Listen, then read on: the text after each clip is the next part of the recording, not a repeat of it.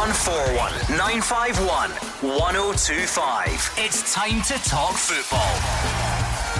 It's Clyde One Super Scoreboard.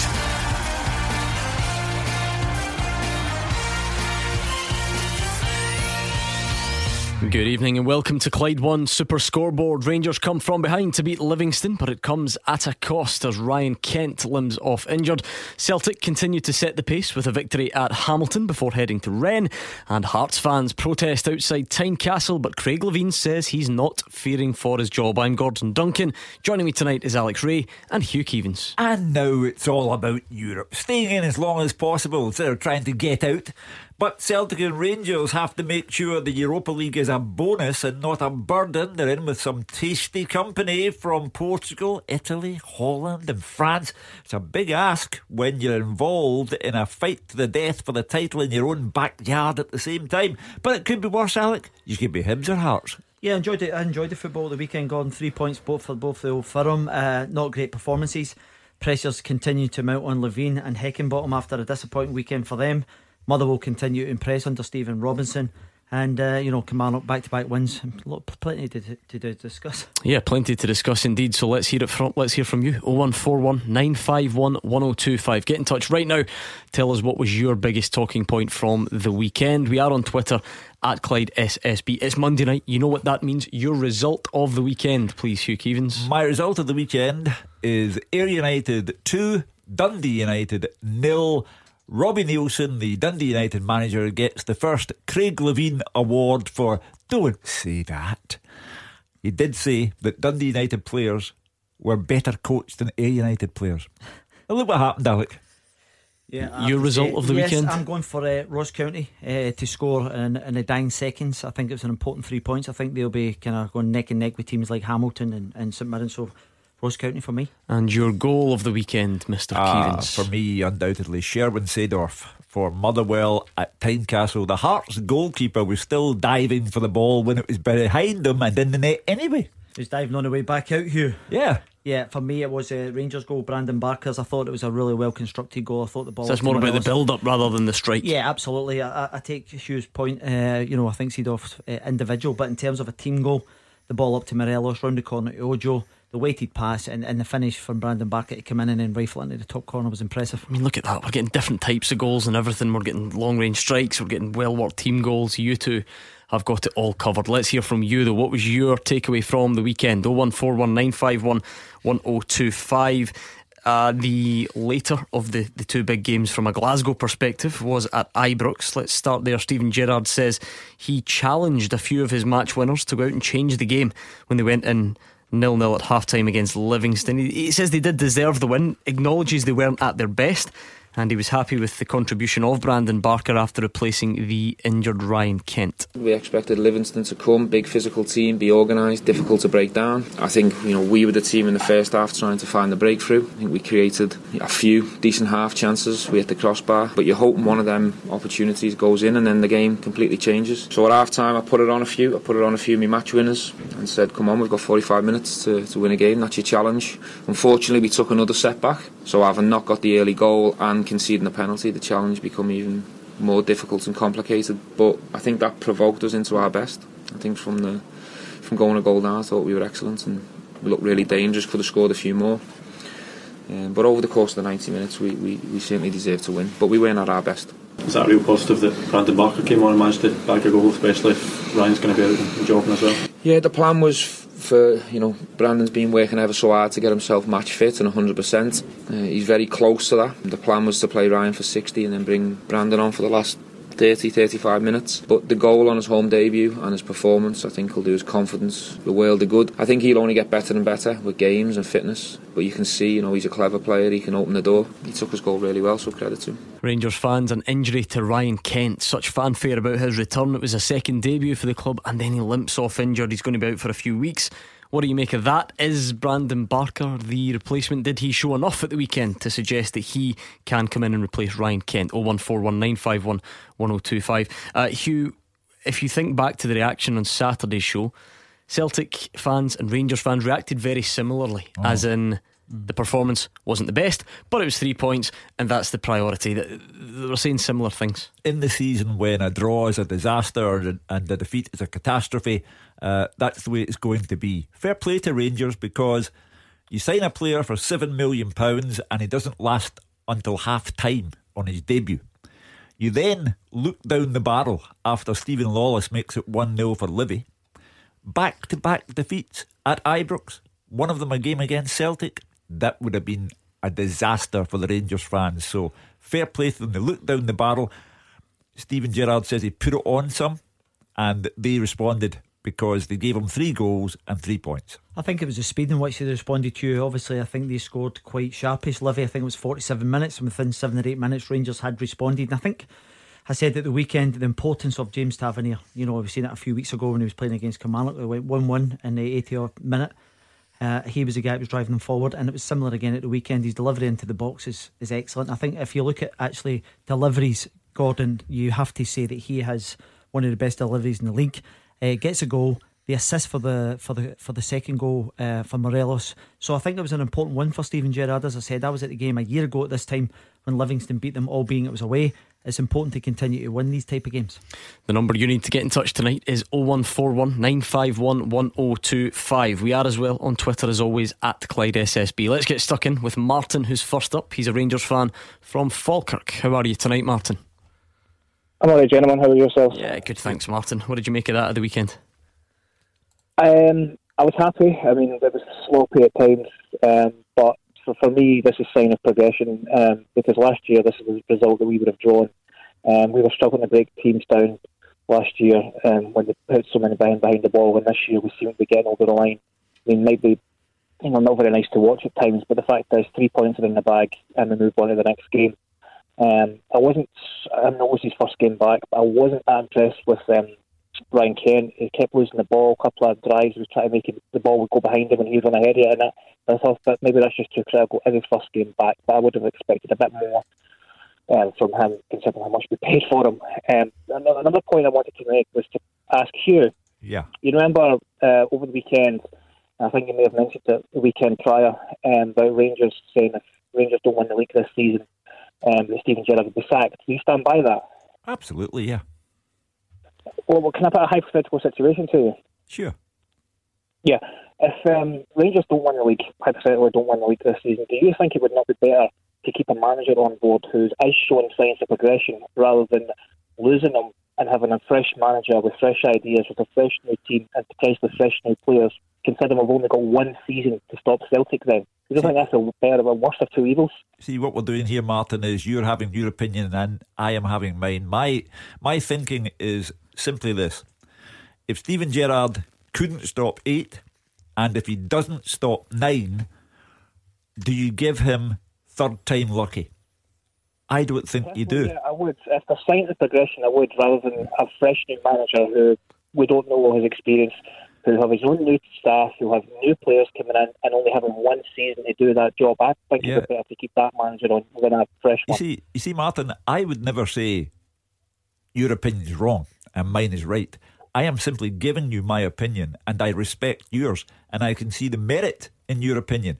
I just think that if it were to be the case that Celtic won 9 in a row, and let's imagine that the gap at the end of the season is fairly substantial. If it was 9 points, again, as it was at the end of last season, I don't think you would get a unanimous verdict from the Rangers supporters to say, let's give him a third chance. Whilst we're doing hypotheticals, that might all have been offset by cup wins or lack of cup wins. But anyway, there's a bit of time before we worry about that sort of stuff. Martin kicked us off, Alex, by talking about Rangers being sloppy. Maybe expected a bit more from Ryan Kent, but at the same time acknowledging, like many people, 3 points is the priority. Yeah, I think that's the important thing, Gordon. And when you look at Celtic on the day and you actually look at Rangers, the both of them were sloppy. They weren't at their sharp best. I think Steven Gerrard was probably more under pressure to get that result on the back of the disappointment of the Old Firm result. It's interesting because all the talk prior to the game was, we've had 2 weeks to reflect on this. You expected Rangers to come out the traps, and never quite worked like that. I know they hit the bar and had one or two opportunities throughout that first half, But I was said in the show on Saturday, the longer this went on, we always felt as if, they'll get a bit of rumbling, and that was the case at half time. However, as I said earlier on, I think the goal from Livingston kick-started the Rangers players, and they responded in the right manner and managed to get that proper result. This debate over points versus performance, invariably it's both, because let's be honest, you can actually perform badly every single week and win the league as long as you get the 3 points. However, does there become a point where Rangers fans like Martin will want another really convincing performance? So the Hibs game would be the standout one. That would be the complete dominant performance in the league this season. Have there been any others? Probably not. But then granted, a couple have been away and so on. But you can see where people are coming from. You always want better, and you would always be looking to see, okay, when is the next convincing dominant performance that we're going to get? Yeah, well, I think as you rightly said, Gordon, but if you're winning 3-1 at home, even though it's not great, you would take that all day, every day. And I think that's the important thing. They've got St Johnstone at the weekend. They've got Livingston away again in the Cup, which is going to be a tricky affair. But see, as long as Rangers continue to win, and they'll be trying to grow as well. I think one of the key things I think the importance of Brandon Barker coming in at this present time and scoring, the importance of that, Gordon, is because see, with Kent and Jones being injured, you're starting to run out of options offensively. I think you can do both, Gordon. I think you can acknowledge the incredible importance of 3 points, and at the same time you're perfectly entitled to analyse the performance. You acknowledge that the 3 points is the most important thing, but you are entitled to analyse it and say, well, wasn't the best, was it? Martin, you mentioned Ryan Kent. It was obviously his first game. He's not played a lot of football, and now he's injured. Did you see enough from Brandon Barker to suggest that he could fill the void, or is that now an area of concern with Kent and Jones both out? No, I don't think it's a massive area of concern. We've got we have saying that we have put Jake Case down on loan, and he's been doing quite well as far as I'm aware, down south. No, I think we've got plenty of players in that area we could rotate around to make do without Kent for now. Karen Kent was a morale booster, thinking yes, we've got him and this is going to be great, but we are top heavy in those kind of departments, so no, I'm not that worried. Brandon Barker did look sharp and pacey. Great goal. As I said, it was a great build up, but his goal was actually quite good, well struck. No, I'm not worried about that side of things now. Yeah, he's got a hamstring injury, unfortunately. It's a blow for Ryan, blow for me, blow for all the supporters. He's trained well all week and looked ready to go. Unfortunately, these things happen in football, but yeah, that's the only disappointing thing to come out of today, really, is the injury to Ryan. But we'll assess it in the coming days, but I predict he'll be missing for at least a few weeks. Hamstrings are not days, unfortunately. They normally take a minimum of a couple of weeks. But it's been a tough pre-season for him. He's wanted to get out and he's had to wait till the final day. So emotionally he's probably been all over the place, and then all of a sudden he gets his move. He's been in a good place. Maybe a couple of weeks, just settle down and realise that what's gone on in his life in the last 4 to 6 weeks. And we'll get him back fit and stronger, and I'm sure he'll be a big help over the course of the season. Martin and Falkirk, thank you very much for the call. Alex, the couple of weeks diagnosis at the moment, that would in all likelihood rule Ryan Kent out of, it will rule him out of the Feyenoord game. It probably rules him out of the Young Boys game by the time that comes around as well. Maybe then you're looking at Porto, so you could be halfway through the group stage, and you maybe haven't been able to call on the guy who was signed for ultimately for the big games. How big a blow is that going to be? Yeah, it's massively disappointing. I think Martin hit the nail on the head there, Gordon, when he was saying earlier on he didn't look his sharp self. But when you actually take it back to when he last played, I think it was about the 15th of May last year. It was the Kilmarnock game for Rangers, wasn't it? Last game of the season. So you're going back several months to try and get him into an ideal shape going into that game, and I think that was the idea, to play him for a particular amount of minutes and then bring on Brandon Barker. But unfortunately he's pulled his hamstring. Listen, you have to deal with these things. You have a big squad. Brandon Barker's came here to make an impact, Gordon, and this gives him a perfect opportunity to do that. John's also a Rangers fan on the line. What did you make of the weekend's performance, John? Hi, how you doing? Alright, Alex, yourself, Gordon. Hello. It was obviously just with the call in front of me. I said there just a wee bit kind of. I just thought there was a few loose passes early doors and things weren't working out. Obviously, I think the wake up calls when Livingston scored, and I think at the end of the day, it was 3-1. It could have been 4 or 5. To be honest with you. But my main point was, sure, just before I make my point, I was on Friday night, and I'll say it again. I spoke to somebody Saturday down the stairs after the game, and they heard the call. Somebody for Rangers heard the call, and Friday night just to let you know, and I'll say it again, win, lose or draw against Celtic, we were signing Ryan Kent. I spoke to him Friday night about it. So just to let you know, Rangers were signing Ryan Kent. It wasn't a panic buy. We were signing Ryan Kent. I said to him Friday night, he disagreed with me. I'm going to say it again. Win, lose or draw against Celtic, we were signing Ryan Kent. Obviously, I want to make a point. There was a point. I came back to the game on Saturday. There was a Celtic fan at Alec had a wee, you two, the two had a wee bit of a ding dong about Edward and Morelos, and then Shoe butted in as he always does. He says, "Well, what we'll do?" Well, they were talking about the goals situation, and Shoe butted in and says, "We'll talk about the monetary level." And Shoe said that Edward was worth 20 million plus, and Alfred Morelos was worth nowhere near that. So, Shoe, I would like to ask you tonight, what do you think Morelos is worth? I think he's worth between 12 and 15 million. Well, it's first of all, not quite what you said. But no, it's not what I said at all. I said that Edward would go for 20 million plus, and that Morelos wouldn't. That's what I said in summary. You didn't say it was nowhere near as much. No. So you'll need to go back to the man that you speak to inside Ibrox and tell him what I really said. No, we're not talking about that. We're talking about Ryan Kent. We'll go back to the Ryan Kent. I know, you don't like it. No, I don't. No, I'm just intrigued that you go inside Ibrox to speak to somebody within the club and Clype. But anyway, I stand by what I said. It's my personal take on the situation. I have no factual information. Once again, I'm only telling you what I think. Now, we'll go back to Morelos. I think that Edward could fetch, in the fullness of time, 20 million plus. Celtic having paid 9 million to get him in the first place. And he's a much, much better player now. I think Morelos would fetch half that.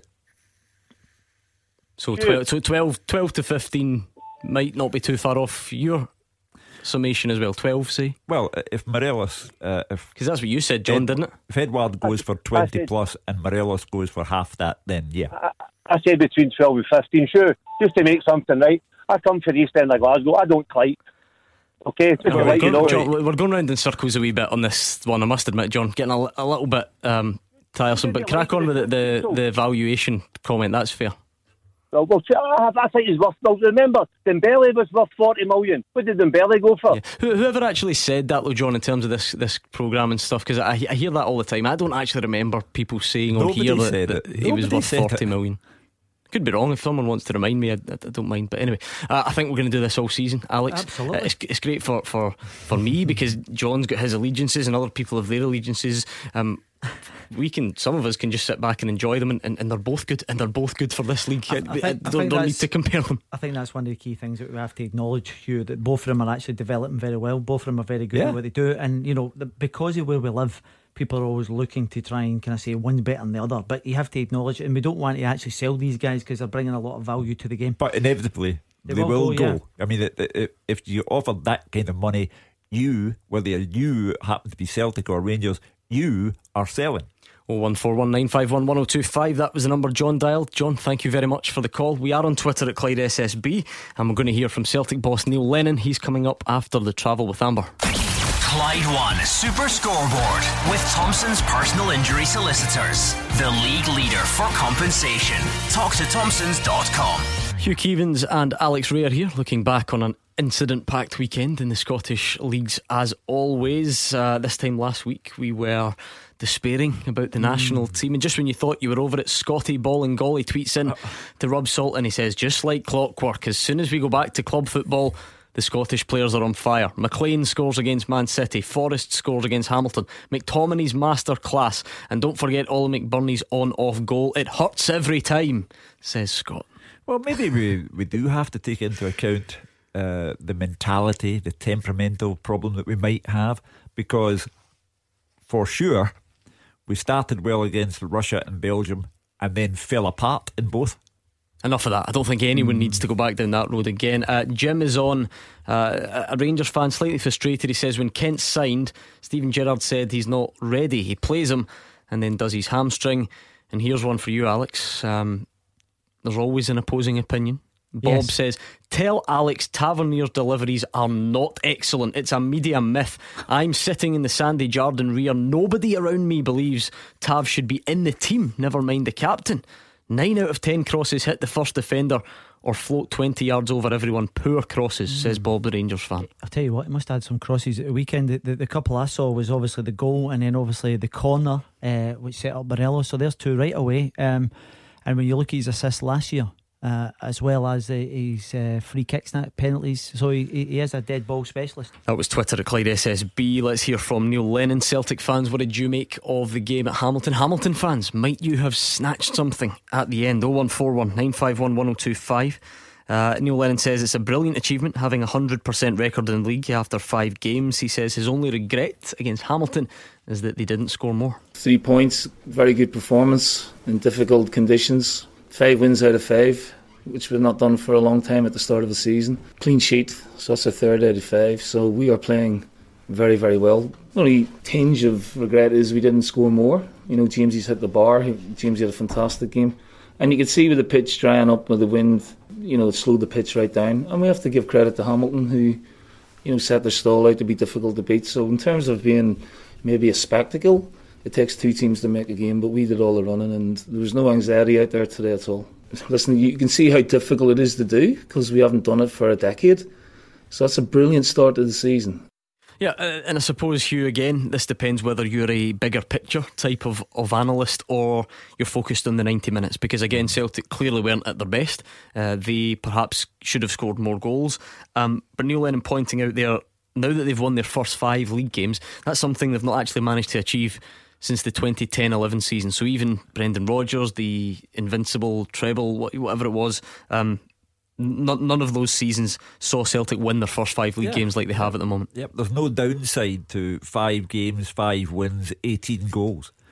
Having said that, might as well fall out with everyone, Alec. Having upset the Rangers fans, might as well upset the Celtic ones as well. I disagree with Neil Lennon. I don't think it was a very good performance. I thought it was a laboured performance, particularly second half. Apart from the James Forrest goal and James Forrest rattling the crossbar, I don't remember any other chances. So I thought that maybe it's, as Neil said, difficult conditions, the concrete flooring that you have to play on. I'm quite sure that Celtic will be all the better for being on their own fine grass pitch next Sunday when they play Kilmarnock. But for me, it was a laboured performance. However, no downside to 5 played, 5 won. Yeah, you have to commend them on 5 league wins when you say 9 or 10 years ago. So from that point of view, I think you have to say well done. I agree with you totally. I didn't think it was a good performance at all.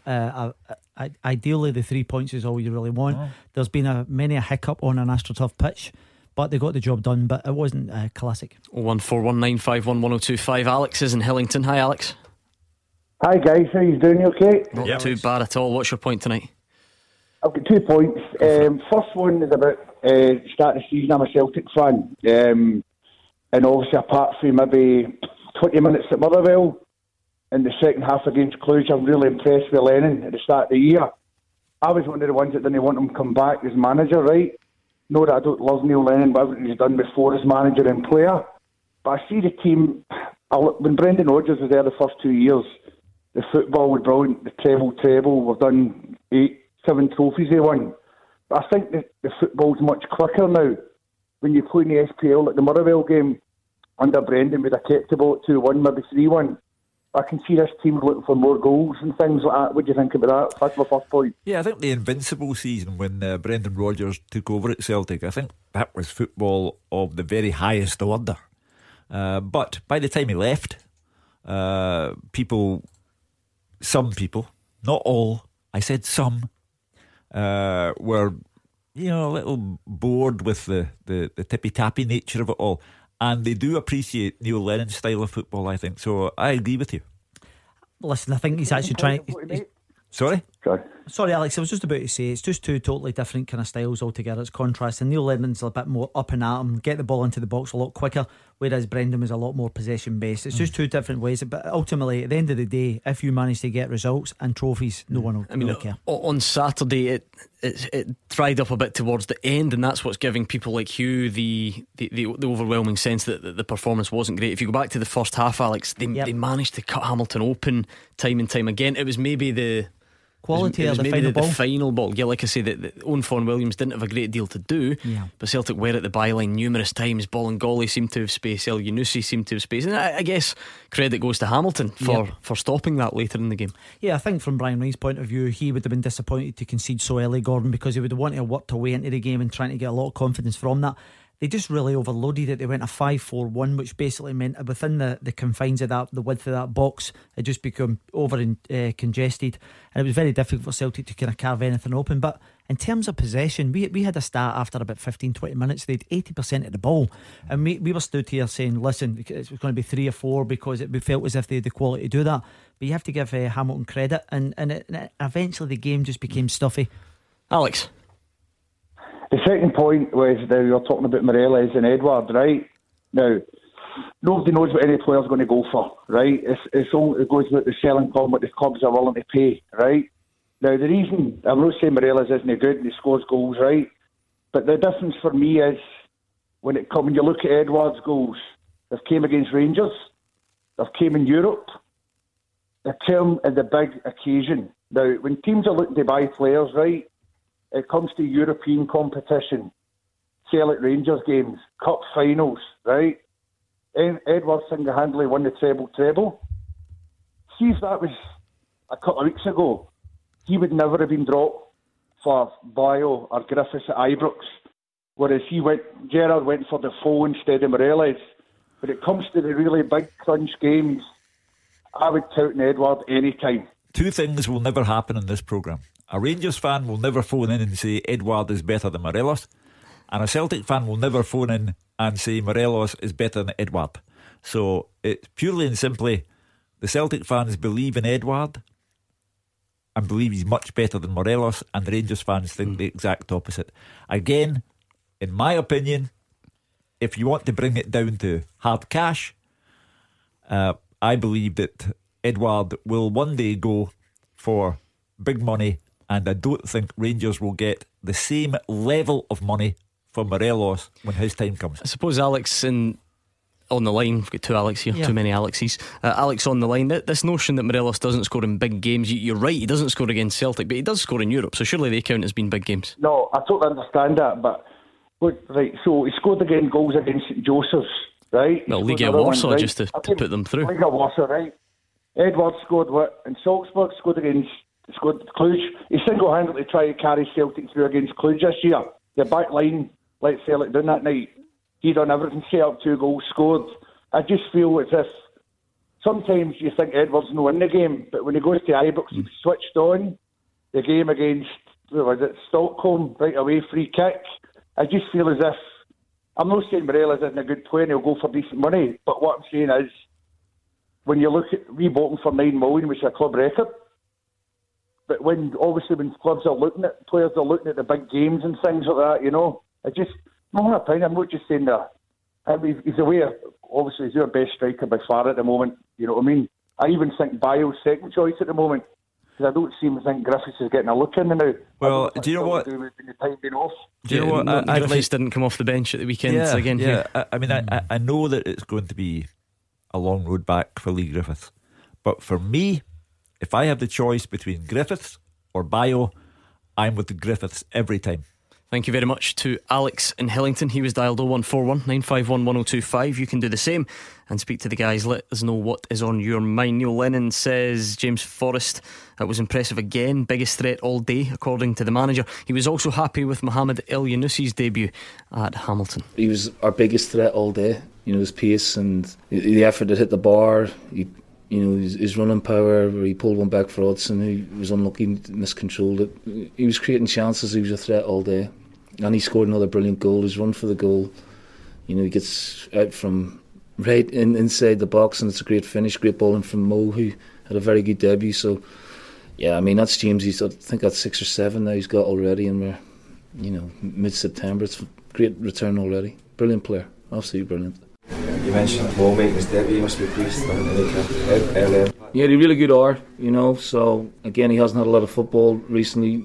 Looked fit, fresh, and he looked the good player that we thought he was going to be, and obviously as we go on we're hoping he's going to improve as he goes along. Alex Ray, I suppose you might expect someone who hasn't played since mid-May to fade towards the end of the game. He didn't play as regularly for Southampton last season as he would have liked either. What we saw early on from El-Younousi, would that be encouraging if you were Neil Lennon? Yeah, without doubt. I think one of the key things, he will get better, he will get sharper, he'll be more up to speed when it comes to match tempo. I think initially he made a brilliant impact, Gordon, the ball, the movement, the delivery. So you take all that into consideration. As the game kind of wore on, I think he was having less and less of an impact, but as I said, I think there'll be a lot more to come for this lad.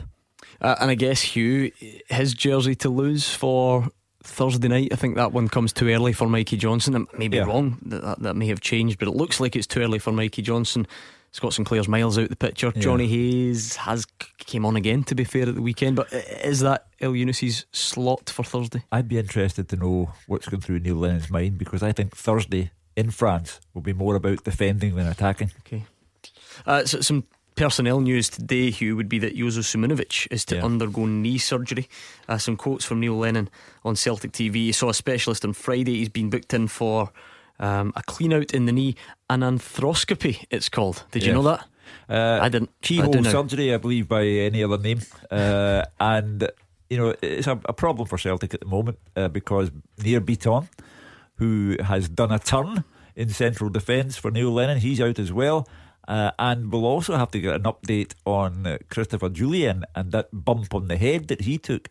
As I say, I think Rennes on Thursday will be about defending rather than attacking, so Neil's got a lot on his plate just now. Alex, have you ever had it's an arthroscopy? Sorry, I got it wrong the first time. Arthroscopy. A clean out of my knee. No, I've had several procedures done, but I haven't had one of them, Gordon. I think he's obviously got an issue there. It is a body blow for Celtic because of the Bitton hamstring issue. Jullien, as Hugh said, because I think he was quoted as saying that he was knocked out at that point, and then they were trying to retract that. So said he wasn't. The sort of latest, if you like, the clarification is that he was not knocked out. He wasn't unconscious at any stage. Neil Lennon had erroneously said that before. Sure. So. Well, it's just listen. It's one of the key things you actually have to watch about the well-being. He's come in and done very well. Jullien Ayer, he's the mainstay at the moment. So if Jullien and Ayer are available, I think they'll be okay in that position. We're going to get some travel news with Amber. That's the perfect time for you to make your call. 0141 951 1025, and we'll speak to you next. Clyde One Super Scoreboard with Thompson's personal injury solicitors, the form team for compensation for more than 40 years. Talk to Thompsons.com. Hugh Keevins and Alex Ray are here. We're here till 8 o'clock, which means plenty of time to get your calls in. And if you would rather tweet, you can find us at Clyde SSB. Here's one that's come in. I've just lost the name of the tweeter. My apologies. You'll know who you are. It says yet another off day for a team playing Livingston. Thanks, Clyde SSB. Huge coincidence that teams always have off days against Livy. Unlike Rangers, Livy are big physical side. We hit the bar, we had a goal ruled out, McGregor saved well, and we had a red card. Nervous Ibrox, he says. Yes, I think all of the above is fair. Livy do deserve credit for the way they went about the game, certainly early on. Yeah, but if on the one hand you say of Rangers and Celtic, well, the 3 points, they got them. That's the important thing. Livy played well up to a point, but didn't get anything. Yeah, I totally agree, but you have to give them credit as well. What is that? They're up to Hugh 5th in the league. I think it was the first defeat of the season, wasn't it? Yeah, and when you look at the start of the season, a lot of people had them as favourites to go down, and he's recruited really well. He's got guys in there like Bartley who are willing to fight for the cause. Suits their style of play, and Gary Holt's got them firing. Yeah, I don't dispute any of that, but you are entitled, although people are trying to stop you from being entitled, you are entitled to point out that yeah, did well up to a point, but lost 3-1. I think it's more about, rather than blaming Rangers for not being at it or blaming Celtic for not being at it, you give due credit to the reason that they weren't at it, which would be the opposition. I think that's perhaps more the point the tweeter is making. That's fair though, isn't it? Yeah, I think that's a fair comment, without a doubt, Hugh. See, the thing is, we kind of focus mostly on Rangers and Celtic. You look at Hamilton at the weekend, lose a goal within a couple of minutes. We're saying, oh, this is going to be 3, 4, 5. You have to give them credit. Livingston came out in the second half, got a goal, hit the I think it was a post. McGregor had a good save. So you have to take all into consideration. Then you look at Rangers kicking on and getting the 3 points. Everyone's so very touchy these days. A few more tweets coming in. Paul says, while Celtic toiled to make the point safe against Hamilton, it's not like Forster actually had a save to make, even in the poor second half. And Scott Liddell says, in response to Shug about Lennon's comments, I think he's just glad he got the job done. Hamilton's a tough ground, and to win right after the international break and before Europe on Thursday, he should be happy. Job done, 3 points.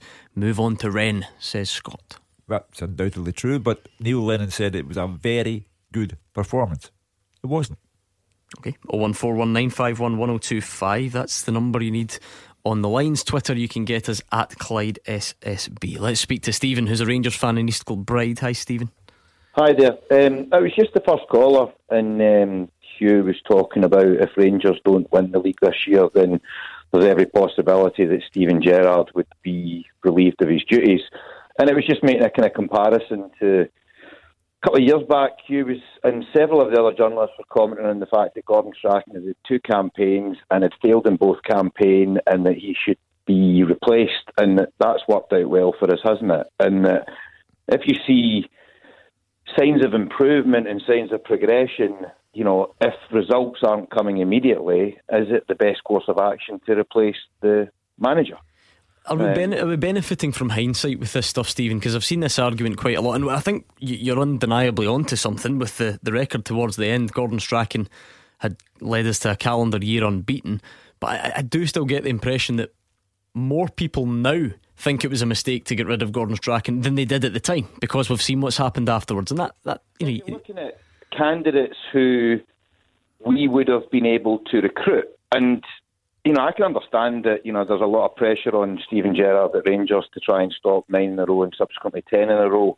Those are numbers to me, but at the same time I understand to many other Rangers fans it's much more than a number. But at the same time, from what Rangers have gone through over the last 5 years, I see real signs of improvement and plenty of signs of optimism as opposed to negativity. And having been at Hampden a week last Friday and then last Monday, I don't recall the atmosphere there being anything like it was in the times under Gordon Strachan. And at the time, he was potentially under pressure for not achieving the goals and objectives that were set for him, but at the same time you felt that we were on the right track, and that when you're on the right track you want to build on that momentum opposed to stopping it. Do you think Steve Clarke's a bad idea?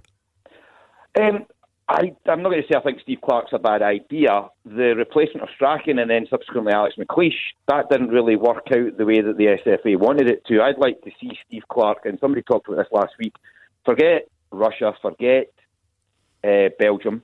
You've got 3 games after the next Russia game to prepare for the playoff, and that's what it's about. It's about getting a squad of 24 players or whatever it is who understand what Steve Clarke wants from them and understands what Scotland expects from them, and gets them prepared for whether it's Norway or Serbia or Bulgaria, because we've got this one opportunity. But you need to see progression. I didn't agree with Steve Clarke changing a lot of the personnel from Friday to Monday. I don't know what that achieved, other than giving more players a chance to play under him. Because I think that if the same players are available, we need to find an identity, which we don't have right now. Well, right now he's going in circles. He's at the experimental stage. He's 4 games into the job. He's very much at the experimental stage. Even at that, though, it wasn't that experimental, was it? Because Ryan Christie came on and looked bright against Russia, so therefore you sort of reward him with the start. Kenny McLean comes into the team, who had played the last time we played Belgium as well, so experimental. He wasn't plucking players from anywhere and just throwing them in. Stephen the caller is talking about he didn't expect so many changes game to game, but Steve Clarke is finding his feet in that particular job, and it's also his first experience of international management. So I do still believe that it was right to change Gordon Strachan. I think if you've had 2 campaigns and you don't qualify, I think it's time to try something else. I think Stephen, I was just about to say, I totally agree with what you're saying in terms of these next 3 games. I think they're of paramount importance to the country, because we have to get some sort of momentum going into these 2 qualifiers. Otherwise, if you get into that in poor form, and as you say, you're constantly chopping and changing, I think it's important to try and get your best team. Try and get. I keep emphasising the importance of who is going to lead the line, because that gives you a kind of focal point to kind of focus on.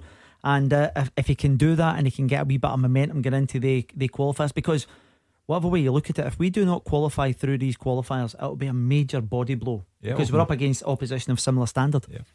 I mean, my call was originally about, the first caller and talking about Steven Gerrard, and there are comparisons between both Scotland and, where my beloved team Rangers are at, and I find that both managers, both Stevens, are chopping and changing, and that they don't really know their number one team, and that with that constant change creates a kind of, I don't know if you would use the word disruption, but there's times where players maybe don't know crystal clear what their jobs are. Stephen, I'm not so much discussing managerial strategy and how Steven Gerrard goes about his business. I'm discussing where we live, and I'm thinking and we are talking about a hypothetical situation, if Celtic win the title and next season is about Celtic trying to win 10 in a row, I'm not sure the majority of Rangers fans go for Steven Gerrard trying to be third time lucky, and I'm sure the board are then given food for thought. Can we risk third time lucky? It will depend on the circumstances. That is all boiled. We can say whatever we want if Celtic win the title, and then it depends on how Rangers go between now and then. That's the bottom line, because if the gap is 1 point and Rangers have won both cups, then it's extreme. It's very different, surely. Again, cups are baubles at this particular time. But they are the tangible signs of success. But if they've not won the league, then there's a decision to be made. I think if you see any sort of progress get in there, and you go in with a bit of momentum, at least significant progress. Absolutely, yeah, without a doubt, Gordon. You have to see something, and you have to have belief that he's going to make that transition next year to be title winners. Let's try and bring it back a bit to the current day, away from the dreamy hypotheticals. Stephen, what are you making of the progress of Rangers from, say, now compared to last season? We don't have too many games to compare it to. Europe has been similar. They've made it to the group stages once more. I think they had 8 points at this stage last season, and I've got 12 this season. How do you view the progress? That alone, that's a statistic that says that they are, would that be 8 points to 12? That's 50% better than where they were last year. 1 game apart, which was very disappointing, and again, managerial strategy, I think he got it wrong on the day. I think we're in a much stronger position than we've been since 2011. The health of the squad is in a much stronger position, and we have these conversations, or your callers have the conversations about Edouard and Morelos. If you were to look at our return on investment, Celtic paid £9 million for Edouard, Rangers paid £1 million for Morelos. If Rangers get £10 million for Morelos, Celtic get £20 million from Edouard, again, your percentage returns on investment. I think Rangers are in a much stronger position than they've been for a long, long time. But again, the emphasis is on, if Celtic have got to put the foot down and press the accelerator pedal, can they accelerate away from Rangers? Only time will tell. But I think a lot of Rangers fans would say that we're in a very healthy position compared to 4 years ago when we were playing Brechin, or 5 years ago when we were playing Brechin away in the lower tier of Scottish football. Well, don't you be picking on Mark Wilson's Brechin now, Stephen. It was a sore one for him at the weekend. He will bounce back, I'm sure. Thank you very much, Stephen Ennis-Kilbride. We'll speak again soon, no doubt. It's time for this. Beat the Pundit with the Scottish Sun. For the best football news and opinion online, thescottishsun.co.uk/football. A new week, a clean slate, a fresh chance for you to come on and show you've got what it takes to beat the pundit. If you can get one over on Hugh or Alex, you'll win a signed ball. All you have to do is dial 01419511025. Be warned, Hugh Keevins was bragging in the office that he's been studying particularly hard, and I'm not even kidding. I wish I was kidding. He was getting me to test him on his sort of current knowledge of what's been going on over the weekend. Will any of those questions be in it? Well, you'll have to wait and see. 01419511025. Be quick, you only have until the news at 7. Clyde One Super Scoreboard with Thompson's personal injury solicitors. Getting you full compensation is their goal. Talk to Thompsons.com. Hugh Keevins and Alex Ray are here. We kicked off by looking back on a busy weekend in Scottish football. Celtic and Rangers both getting the 3 points, both facing slight criticisms for certain parts of the performance. Speaking of criticism, Hearts and Hibs fans, where are you? You must have calmed down by now. We're about to hear from Craig Levein. Bottom of the table or thereabouts. Miserable run of results. Fans protesting outside Tynecastle. He says he doesn't fear for his job. Hibs fans, the pressure's on Paul Heckingbottom as well, I'm sure. So let's hear from you. Where's it all going wrong for your team? How does it set you up for the derby next week? 01419511025. Let's do this first. Beat the Pundit with the Scottish Sun. For the best football news and opinion online, thescottishsun.co.uk/football. Beat the Pundit time. Producer Andy rocked up at my desk the other day with 6 balls to be signed. That's how many you lot have been giving away recently. He had a bit of a backlog. He has now cleared it. So if you're waiting on a signed ball arriving, it will be on the way. Will we be sending another one tonight? Let's find out. Hugh and Alex are ready, and one of them is going to be up against John from Bishop Briggs. Hi, John. Hi, panel. How's things? Not too bad at all, John. How are you? I'm good. Did you have some fear struck into you there when I told you that Hugh Keevins has been bragging about how much he's been studying this weekend? Not at all. I'm confident. Good, I like that. I like your confidence. Well, seeing that Lady Keevins is away, and that's why you've got time to study. See, in fairness, I must clarify. I said to Gordon Duncan, ask me any goal scorer from any game in the Premiership and I'll tell you. And he said, right, who scored Motherwell's third goal? And I told him. And who scored St Mirren's goal? But it was the speed. He should have heard them. He was rhyming them off. Unfortunately for him, none of them are in the questions. But before we get on to that, forget Beat the Pundit. It's your last night alone. Yeah. You had the haggis pakora on Friday. Everything okay for tonight? Tonight is meal for one time, spaghetti carbonara. Microwavable? No. I told you I'm not allowed to touch anything that's plugged in when Lady Keevins is away.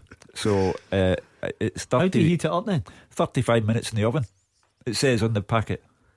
So what? It's a ready meal though. That's what I mean. You're not cooking it or preparing it from scratch. I'm definitely not allowed to cook. No. Is everything tidy? Because you will be in trouble if not, I suspect. Well, producer Andy reminded me of one thing that I must do first thing in the morning, but I'll keep that to myself. Right, okay, John, enough about that. Back to Beat the Pundit. Heads you are up against Hugh Carbonara Keevins, and tails it will be Alex Ray. I've got a 5 pence tonight. I'm slumming it. It is tails. It's Alex Ray. So all that studying's gone to waste for Hugh. It's John against Alex. John, I'm going to give Alex some Clyde 2 to listen to. That way he can't hear us, and we'll get your clock up and running. 30 seconds, John, head to head with Alex. Remember, you can pass, alright? Aye.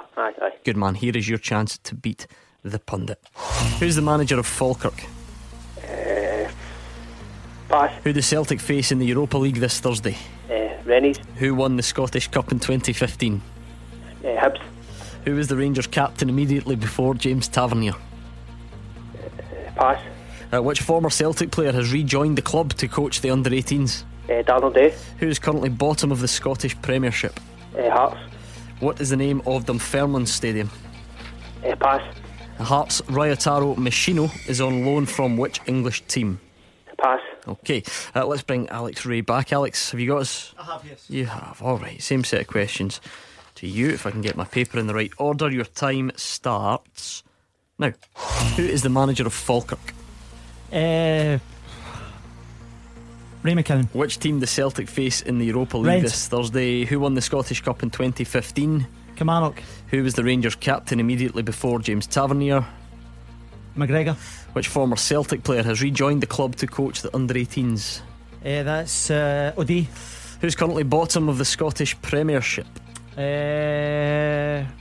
Hearts. What is the name of Dunfermline Stadium? East End Park. Okay. John, what do you think of the competition?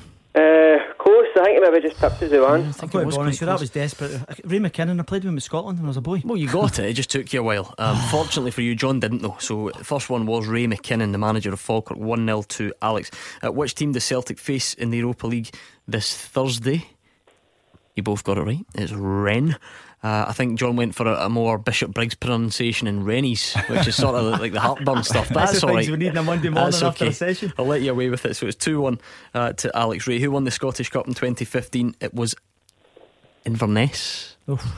Remember that game? You and I were there together. Yes. I seem to remember. They beat Falkirk, didn't they? Yeah, I was at the game. Yeah, they did. Still 2-1 Alex. Who was the Rangers captain immediately before James Tavernier? Lee Wallace? I would never have got that. Come on. I actually said McGregor, he wasn't even there.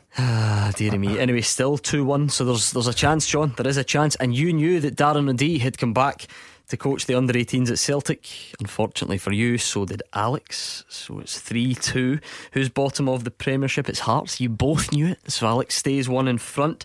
And what is the name of Dunfermline Stadium?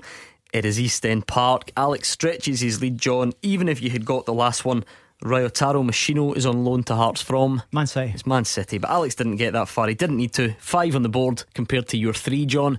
I'm afraid the sign ball stays bad, here. John. Hard lines, John. Oh, okay, I'm no bother. Next time, better luck next time. good But man. we're getting Warray boys one day anyway. Good stuff.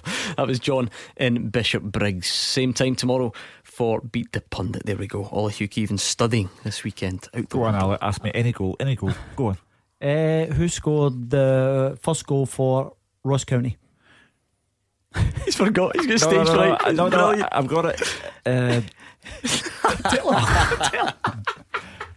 I'll help you out, will I? Starts with R. Ross Stewart. We were talking on the break. There you go. And I didn't do any particular studying, but you panicked there.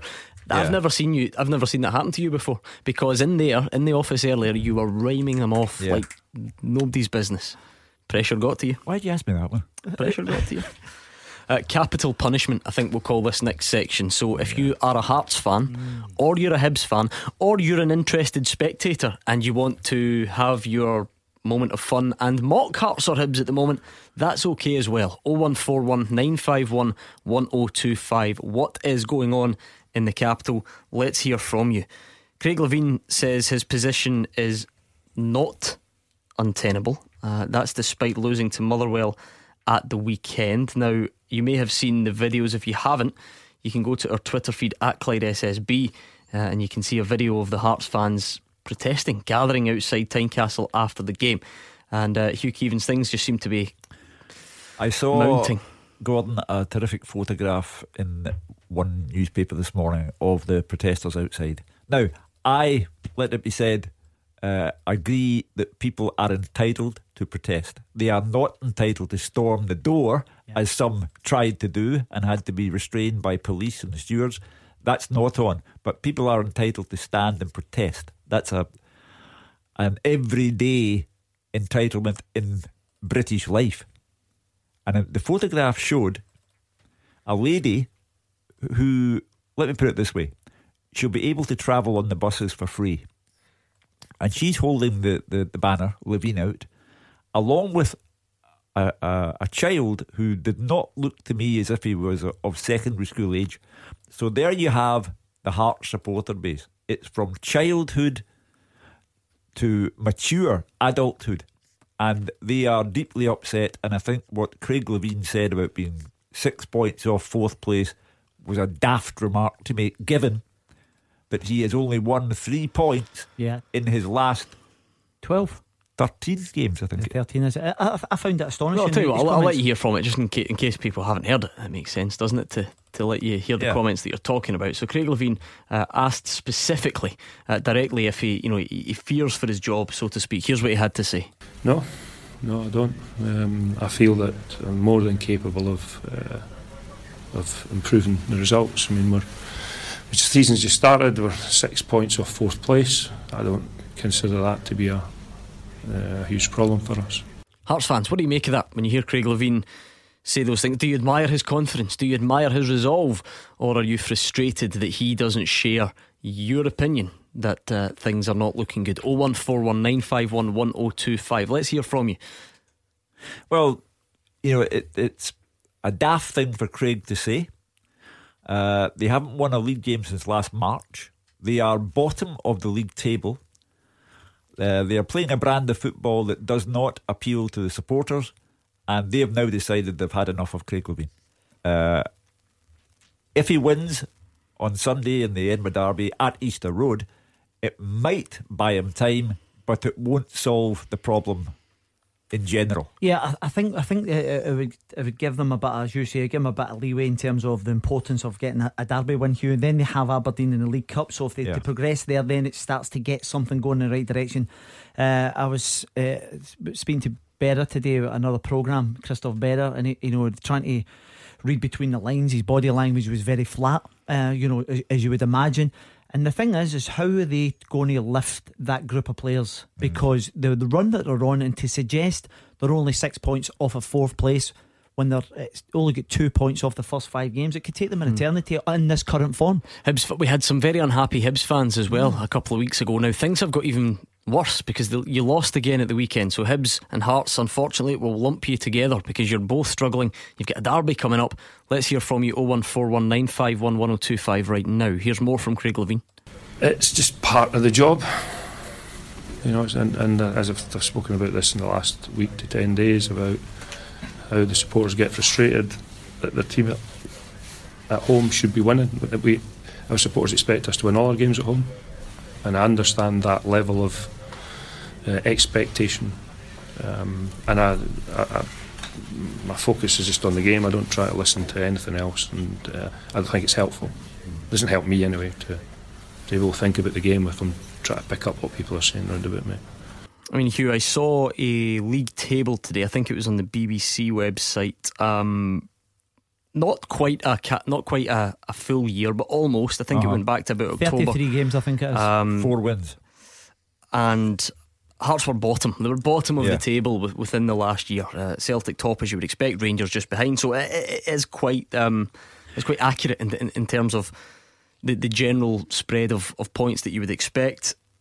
But Hearts were bottom by 28 points since the end of October last year. Yeah, simply not good enough. The problem that Anne Budge has is that yes, she's done an awful lot at personal cost to bring Hearts back from the brink, but at the same time it would be dereliction of duty if she was not looking at the managerial position and wondering what can be done here, because the foundation of Hearts, the supporters, put part of their wages, part of the money that they work for every week, into Hearts, and they are not happy, and they are entitled to be listened to.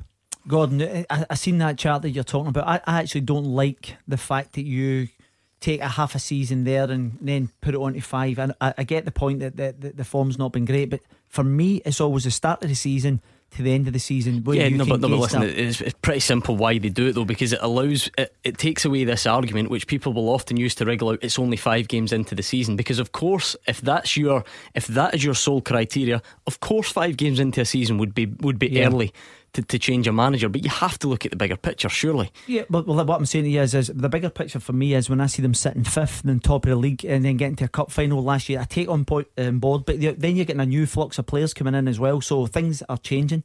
I'm not trying to defend where he is this year, but I don't quite get this from last October to then, because it was 51 points he got last year. No, the actual reality is but you're looking for a bigger sample, that's all it is. You're trying to say, is there progression in an upwards trajectory? Are we moving in the right direction, or are we moving in the wrong direction? That's why people do it. I don't think they do it to be manipulative of when Alec and I were figures up the road on Saturday after the programme, and we're talking about the Hearts and Hibs situation, and I got a text message from the Hibby in the family, and his point was that it doesn't matter, the derby doesn't matter at the weekend. Both clubs have got to consider what is for the greater good of Hibs and Hearts. It's not about who wins the derby, or it shouldn't be about who wins the derby. It's about the long term. Yeah, well, most of the Hibs and Hearts fans are actually getting in touch on Twitter. Boring Daniel Farmer says, as a Hibs season ticket holder, I am dreading the derby. Whoever loses will likely lose their job. At the moment, I'm afraid to say it seems Heckingbottom will be first to go. I hope I'm wrong. There's another one here. not too complimentary about Craig Levein. It says, a manager with class knows when it's time to go. Don't hold your breath with Levein. So there's not a lot of love out there for Craig Levein or Paul Heckingbottom at the moment. Let's go back to the phones. 0141951 1025. Oh, one of the callers just disappeared. That's not particularly helpful, but we will get back to it. Is it going to be... I think it'll be a draw this weekend, Gordon. I'll tell you the reason being is because I don't see, because they're both rubbish and it's going to finish 0-0. I genuinely think it's going to be a draw. As I say, I'll be as interested as anyone to watch the game and see what happens. However, it's not about who wins the Edinburgh Derby on Sunday. It's about where both clubs go from here. It's, as I said, we have a boom or bust mentality in Scotland. But it's not enough to win the Derby and say, oh, well, that's great, everything's okay again. No, it's not. I really like this other tweet that came in, Hugh Keevins in particular, because someone has not been listening to you recently, which is fine. Who was the original tweeter? SMFCTID says it's a disgrace that there are he says it's a disgrace that there are 3 plastic pitches in the SPFL, but someone else tweeted to say that I can't believe no one's mentioned it, and little do they know that you won't shut up about it. Yeah, and I've already said tonight about Celtic playing on the concrete flooring at the weekend, which is harsh. Hamilton fans won't be happy. Well, Rob Smith says, when is someone going to mention these horrible pitches? Hugh never shuts up about it. Yeah. I wish you would shut up about it. I'm only kidding. Well, as I say, I think it's sad, I'll use that word, sad, that 1/4 of our pitches in our major league featuring our flagship competition, 1/3, or I beg your pardon, 1/4 of our pitches are AstroTurf. There you go, Rob. He mentions it. He definitely mentions it. So 01419511025, and we're going to get the full-time teaser. It's difficult, so you're only looking for 5 answers tonight. Ooh. And it's coming next. Clyde One Super Scoreboard with Thompson's personal injury solicitors. They play to win every time. Talk to Thompsons.com. Hugh Keevins and Alex Ray are here. We're about to take some more calls on 01419511025, but it's time for the full-time teaser. That's when you send in the questions, we read them out, and invariably the pundits fail to come up with all the right answers. Correct. That sound familiar? Okay. If you've got a good question and you want to hear it on the show, fulltime@Clyde1.com. That's where it goes. Send it in and I will gladly read it out. So this one has been sent in tonight by Graham Swanson, and Graham says, as we await the first Premiership managerial casualty of the season, can you name the first manager to lose his top flight job in each of the last 5 seasons? Dubs last year. No. Kenny Miller. Yes. That's a good question, isn't it? It's a bit different, so you're going to have to really think about it. So Graham says, as we await the first Premiership managerial casualty of the season, can you name the first manager to lose his top flight job in each of the last 5 seasons? So you've got the one from last season. Last season's was Kenny Miller. What about the season before? Listen, I've got Lee McCulloch in my mind somewhere. I don't know if it was like the season before or the season before, but no, you're not too far off, but it's not Lee McCulloch. Ooh. Did he take over? Hugh, you just look bamboozled, if you don't mind me saying. This is my thinking face. As a coach who So the 18-19 season was Kenny Miller. Yes. Now the 17-18 season was, well, I'll tell you what, you've got 1 out of 5. So there's only 4 more to go. You can play along with us at Clyde SSB on Twitter. As we await the first Premiership managerial casualty of the season, can you name the first manager to go from the top flight in each of the last 5 seasons? Kenny Miller last season. What about the season before that, the one before that, the one before that, and the one before that? Craig's a Rangers fan on the line. Hi, Craig. Hi, gents. How you doing? Good, Craig. What's on your mind tonight? Yeah, well, I was listening to the whole chat earlier about Rangers and Celtic, and particularly the Edward Morelos chat that seems to have re-emerged again since the call at the weekend. I personally think that they are both as good as each other. I think Edward is a great player. He scored some vital goals for Celtic, and yes, he has scored in the Old Firm derby. Morelos, I think there seems to be this idea, and I don't like it at all, that somehow he doesn't score important goals.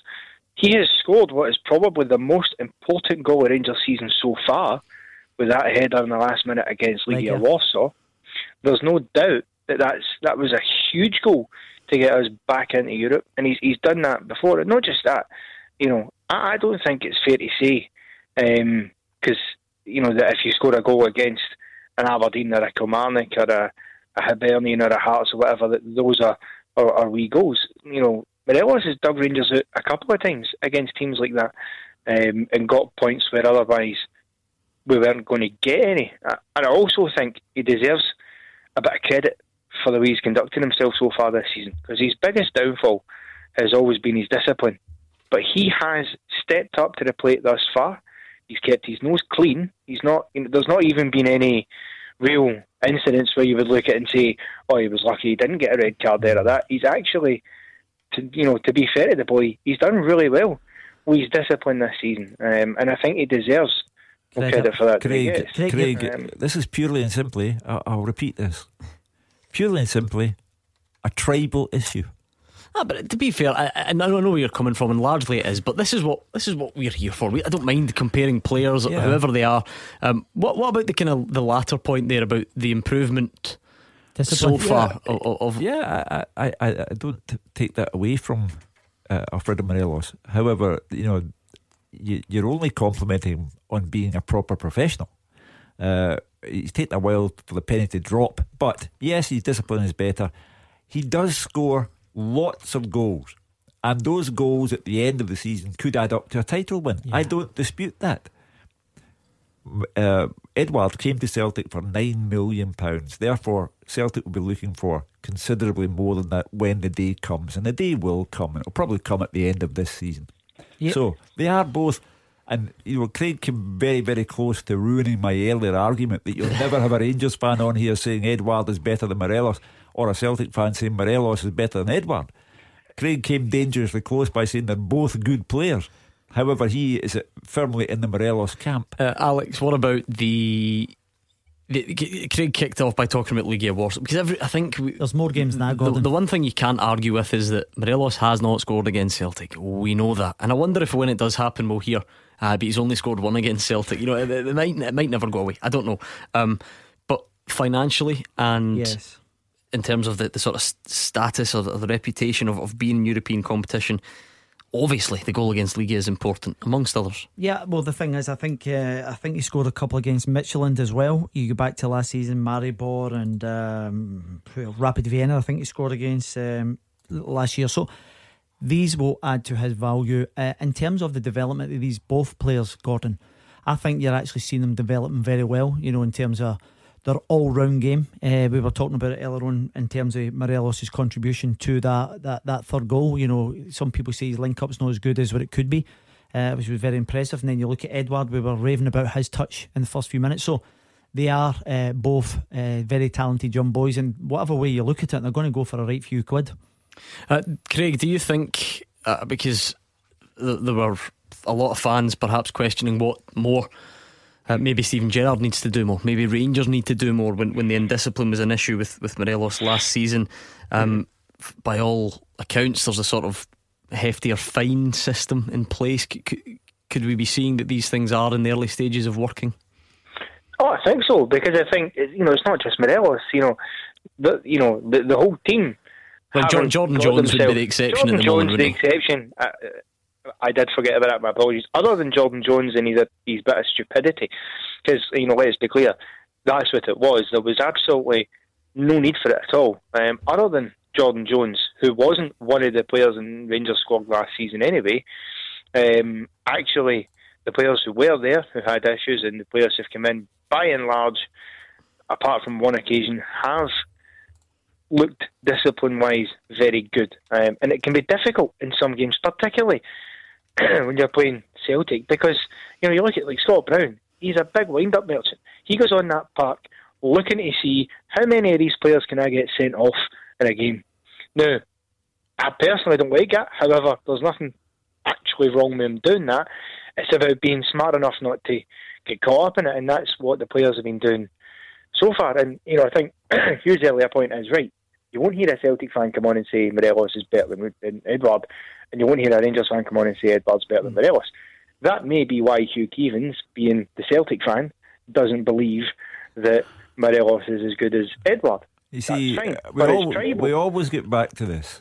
I mean, I take a lot in this programme, but I've been a journalist for 50 years and I'm entitled to better than that. No, I am not saying it in a way to in any way criticise you at all. Yes, you are. I'm saying it.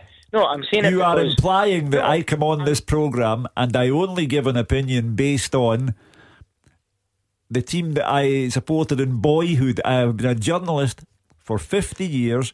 I deserve better than your cheap shot. How did that work out when Celtic banned you over the years? Well, Lenny banned me, Peter Lobel banned me. Any others? Ken Dalglish threw me out the Celtic club in London Road. Right.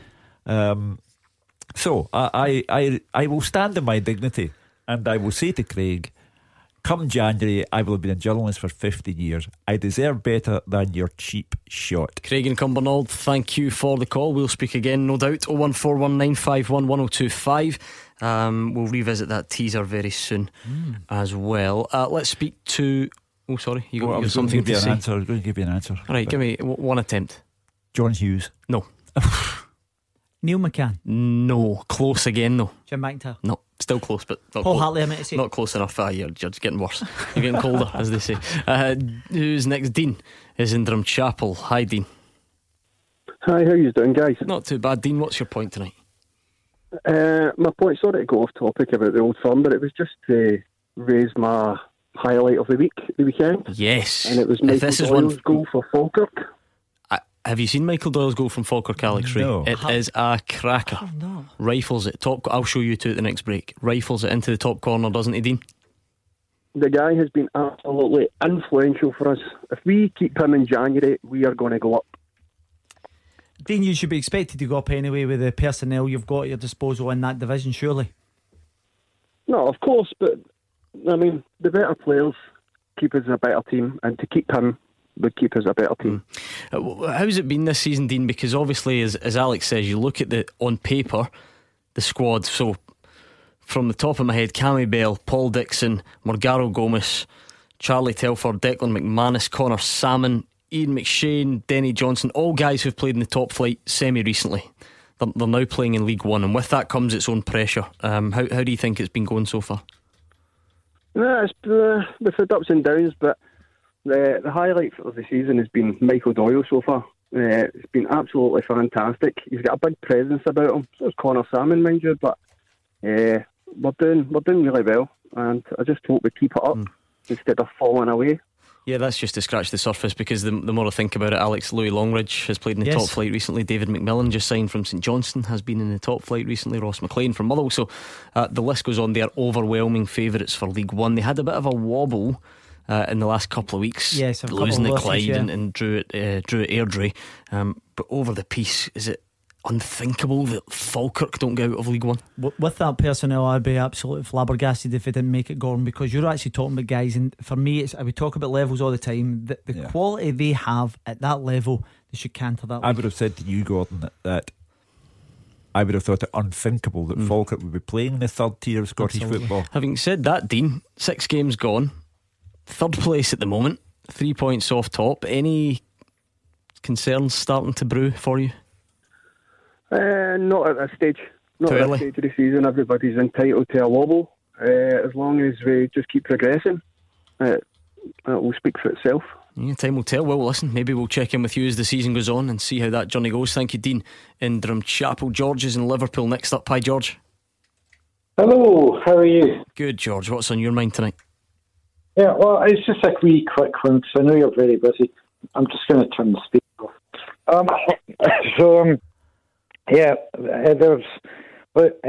There's a news article online about Jason Cummings possibly having allegiance to switch to Australia. I know he's played for Hibs and he had a spell at Rangers, and I think he's down in Shrewsbury at the minute. Yes. And the article is suggesting, is he, the type, is he of Scotland's calibre where he could, continue to redevelop himself as, a potential centre forward, for Scotland.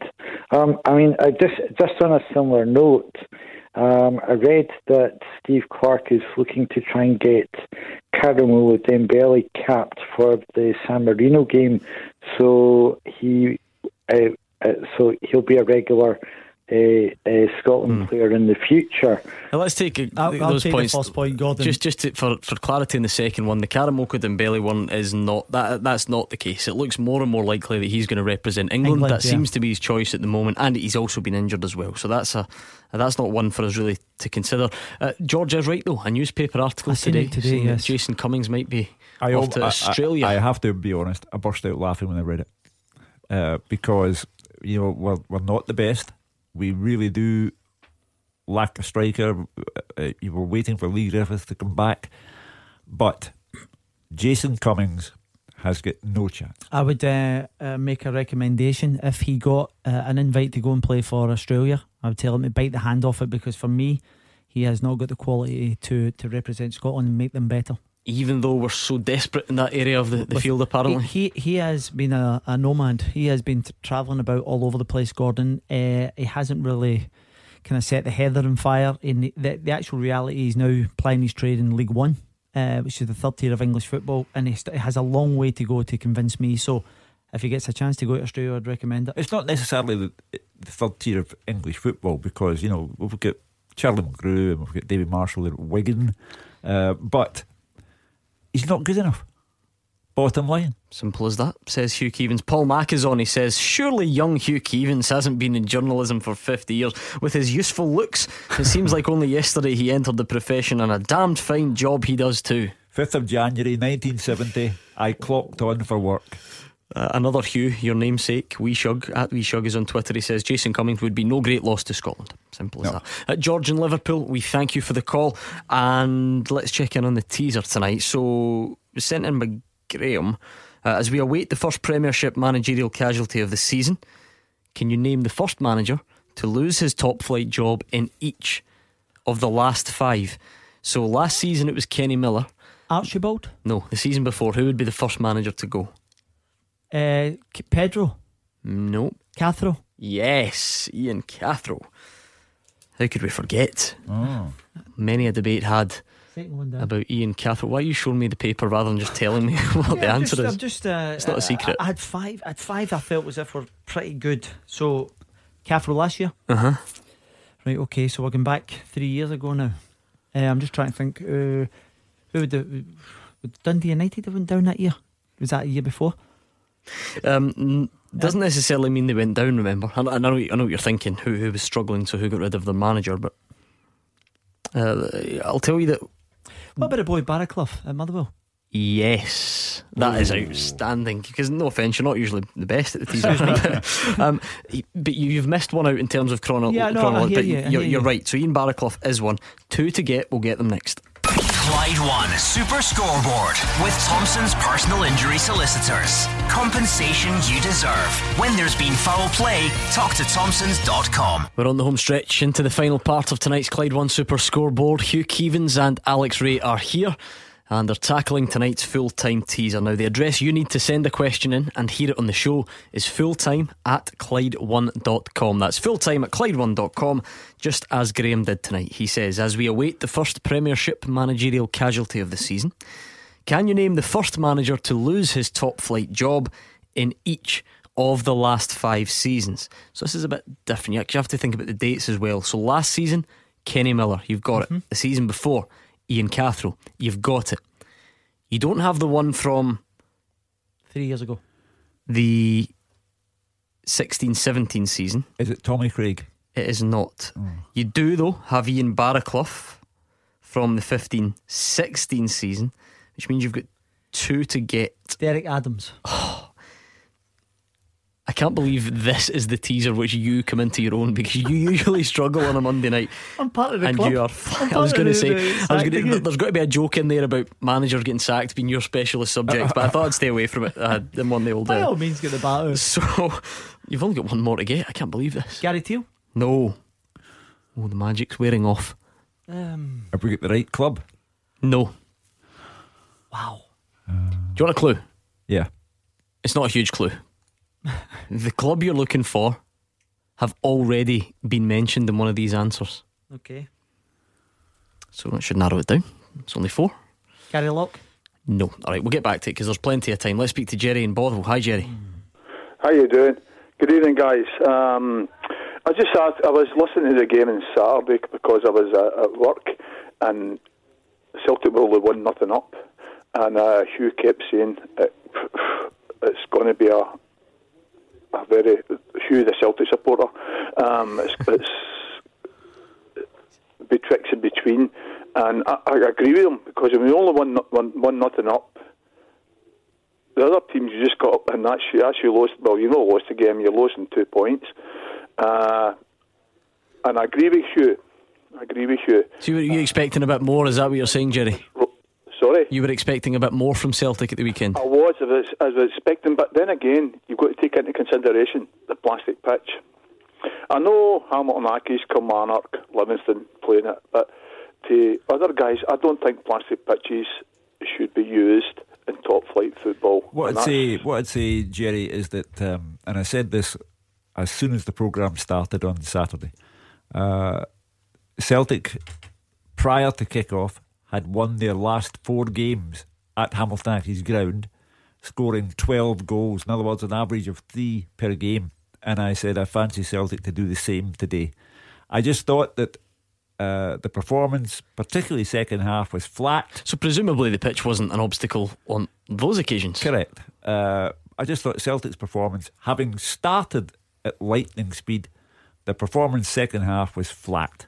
And James Forrest... Hugh, sorry to interrupt you.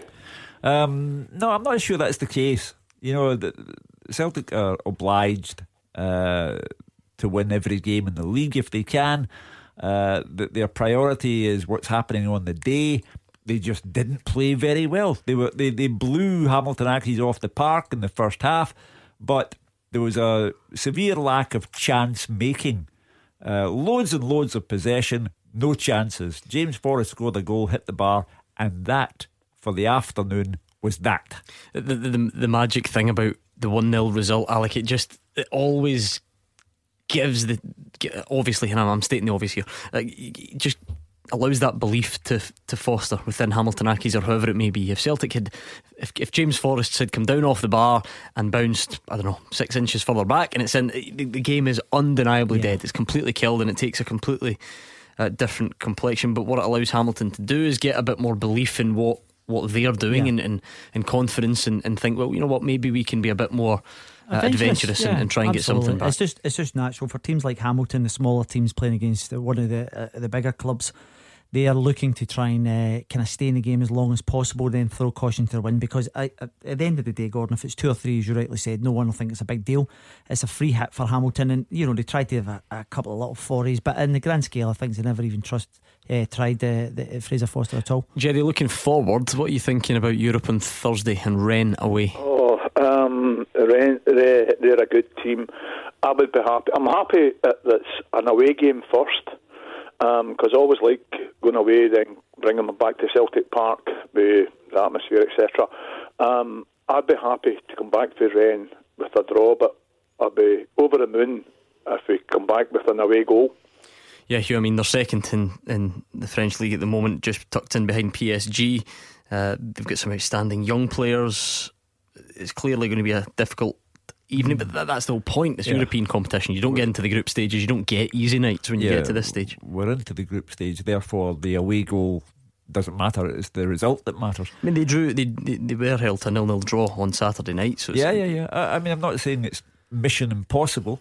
I'm simply saying that, to my way of thinking, the night will be more about defending than attacking. Perhaps, though, Edouard, Incham, Julien, all French, they would want to go there and impress their fellow countrymen with what they can do in a Celtic jersey.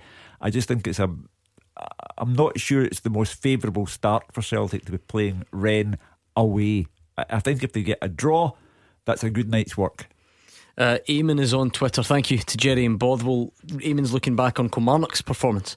He says it was a solid performance from Alessio's Killie. Something that isn't given enough credit is how excellent all his signings have been. Del Fabro, a class act. Hamalainen slotted seamlessly. El Macrini, goal scorer and man of the match. And Branescu, the goalkeeper, hasn't made a single mistake. 4 clean sheets in a row. He has held his nerve, Angelo Alessio. After the result against the Nomads, Welsh part-time team, it could all have gone horribly wrong, and many people were predicting it would go horribly wrong and that he had lost the dressing room and all the rest of it. He has brought in the players that he wants. Kilmarnock have backed him. The crowd are now behind him. So I give him 10 out of 10 for nerve. Yeah, they've responded very well. 7 points out of the last 9, Gordon, and also through in the cup. So, you know, it takes some doing. Yeah, I'm very happy for my team, for the squad, and I want to say thanks my staff, but everybody work around the team, because I think in the last month we work every day hard, and the result I think at the end of the game we deserve this result, this win. In terms of a quick whistle-stop tour of the other talking points from the weekend, I mean, the focus from the Tynecastle game, Hugh, goes on Hearts, it goes on Craig Levein, it goes on the protesters, but it goes back to what we said earlier on. We do always focus on when a big team's in turmoil. How can you ignore what Motherwell are doing at the moment? Yeah, I think Motherwell should be afraid, because if they win on Saturday, they will, albeit for 24 hours, go second top. And Stephen Robinson continues to do a magnificent job. If I were a Motherwell fan, I'd be worried that Hearts or Hibs might try and take him. Oh, there we go. Just put a pure down on the show, yeah, absolutely. Doom and gloom merchant. The only other moment of sort of it was controversy. Jim Goodwin not happy. Felt like St Mirren's goal that they had ruled out was unfair.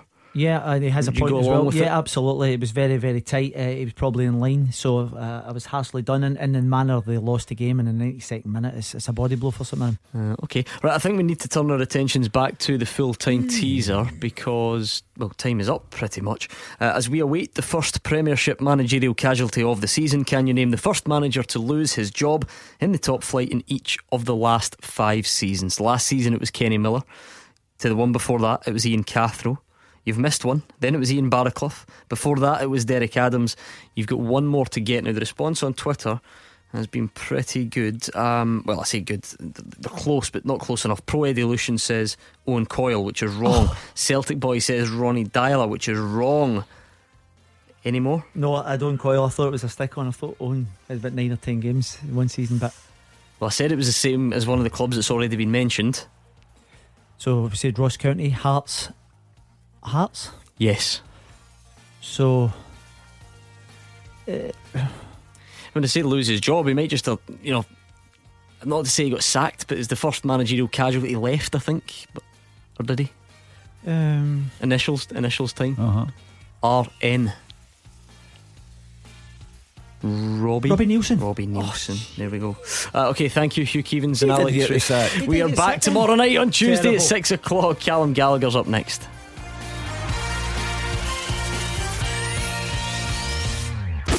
Clyde One Super Scoreboard with Thompson's Road Accident Solicitors. The compensation you deserve when you've been sidelined. Talk to Thompsons.com.